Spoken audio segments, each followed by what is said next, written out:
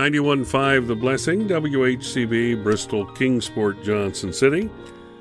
Hi, Kenneth Hill here. Good morning. It's 6 o'clock. It's time for our prayer time get-together. We're in Proverbs chapter 16 today, verse 24. There is a blessing that comes with the correct words spoken at the right time in the right way. So we could say right words, right way, right time. Proverbs 16:24 shows us this. Pleasant words are as in a honeycomb, sweet to the soul, and health to the bones. The Scriptures speak much of knowing and using right words at the right time in the right way. The person has the ability, through the use of the tongue, that is, through the use of spoken words, to crush or encourage the spirit of others. A person can literally murder the character, destroying the reputation of another person, or a person can edify and build up the reputation of another. Communication is a powerful tool for those who have built up their vocabulary and their knowledge and have rightly developed their skill of communicating.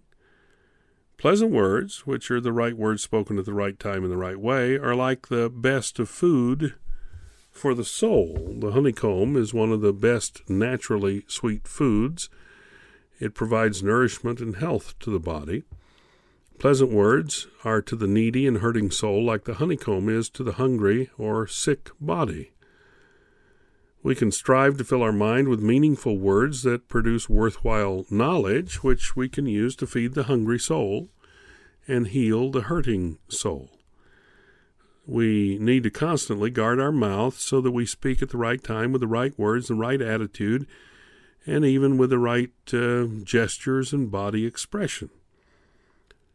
You know, sometimes that look, if it's incorrect, can create a major problem. We need to desire to always have words that will edify, encourage, warn, and assist others as they seek to know the truth. Pleasant words are as an honeycomb, sweet to the soul, and health to the bones. Let's go to verse 25. There is a way that seemeth right unto a man, but the end thereof are the ways of death. I remember quoting that verse many years ago to somebody that was off on their own, doing their own thing. And they were ignoring the Lord and ignoring the Word of God. And I said, there's a way that seemeth right unto a man, but the end thereof are the ways of death. And he said, where did you get that? And I said, Proverbs. Now, I've got to admit to you, oftentimes I can't remember the exact verse or chapter, and so I have to go look it up. And I had to go look it up for this guy. And that was before the days of computers and computerization and searching such as that. So I had to go through the Bible, and I had to be meticulous about it. And I found it, showed it to him. And he said, wow, I didn't know that. Well, yeah, there is a way that we have in our own head that we think's right, but it'll wind up being deadly to us. Most of us think we can trust our own heart and mind in making choices and decisions, but we can't. We seem to think that our perception is always correct. Many people accept an experience or perception of an event, person, or thing as truth, even when it directly contradicts established and proven truth. And that's because of our depravity. You see, every person suffers from the depravity of a sinful nature that's corrupted both their heart and their soul. So it's natural to defend ourselves and to accuse others, to assume self-perception of something to be correct, regardless. It's natural to assume self to be right and to convince self that we are right, even when we must ignore obvious truth and use deception in our own mind and heart to believe these things that we believe. It's natural for a traumatized person to attempt to block out the event that traumatized them, to pretend it didn't happen. It's natural for a person to evaluate a wrongful action differently based on who is guilty of the wrong. So the danger in life is for a person to rely upon their own heart to make choices, to make decisions. The way of life for the person who makes judgments according to their own thinking will be much different from the life of a person who makes judgment based on statements of absolute truth found in the Word of God.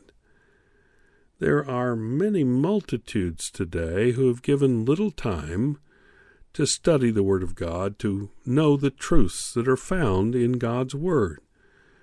Most of these people, while they may be well-meaning, believe the lie that the only requirement for salvation and eternal life is to believe in God or Jesus Christ. But the spiritual truth is that redemption and salvation depends on the Holy Spirit changing the heart and soul of those who come to Christ, seeking forgiveness of sins and the spiritual life, which is the gift of God.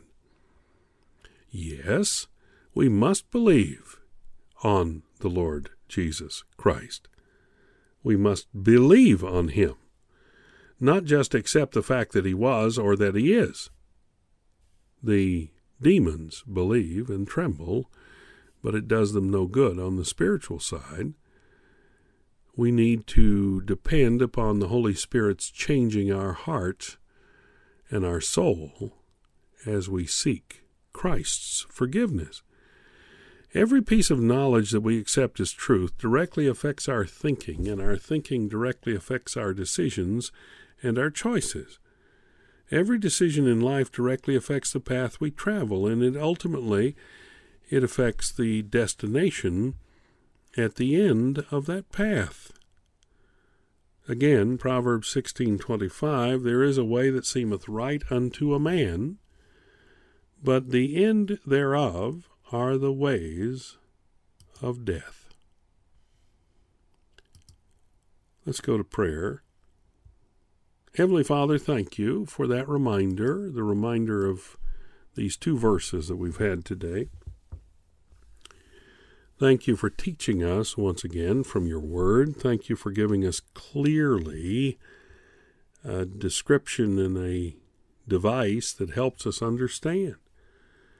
Lord, help us not to fall into the trap of thinking things on our own and not testing them, not trying them by your word. Thank you for giving us your word so we can indeed know what is in your heart.